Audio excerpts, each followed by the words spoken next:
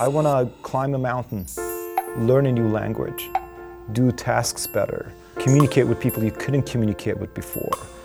And I think that's part of the vision for robotic technology. Robots are coming, robotics is happening. What I want to do is I want to make sure that that happening considers the human. It is designed with the human in mind. Designed not to mimic humans, but to help them push their boundaries. Enhance your abilities wherever you're limited. Because I work with people with disabilities, that's where I see the incredible potential for benefit.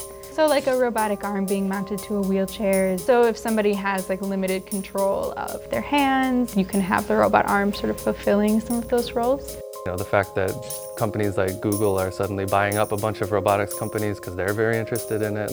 It feels like being on the cusp of something that is just growing and growing and growing.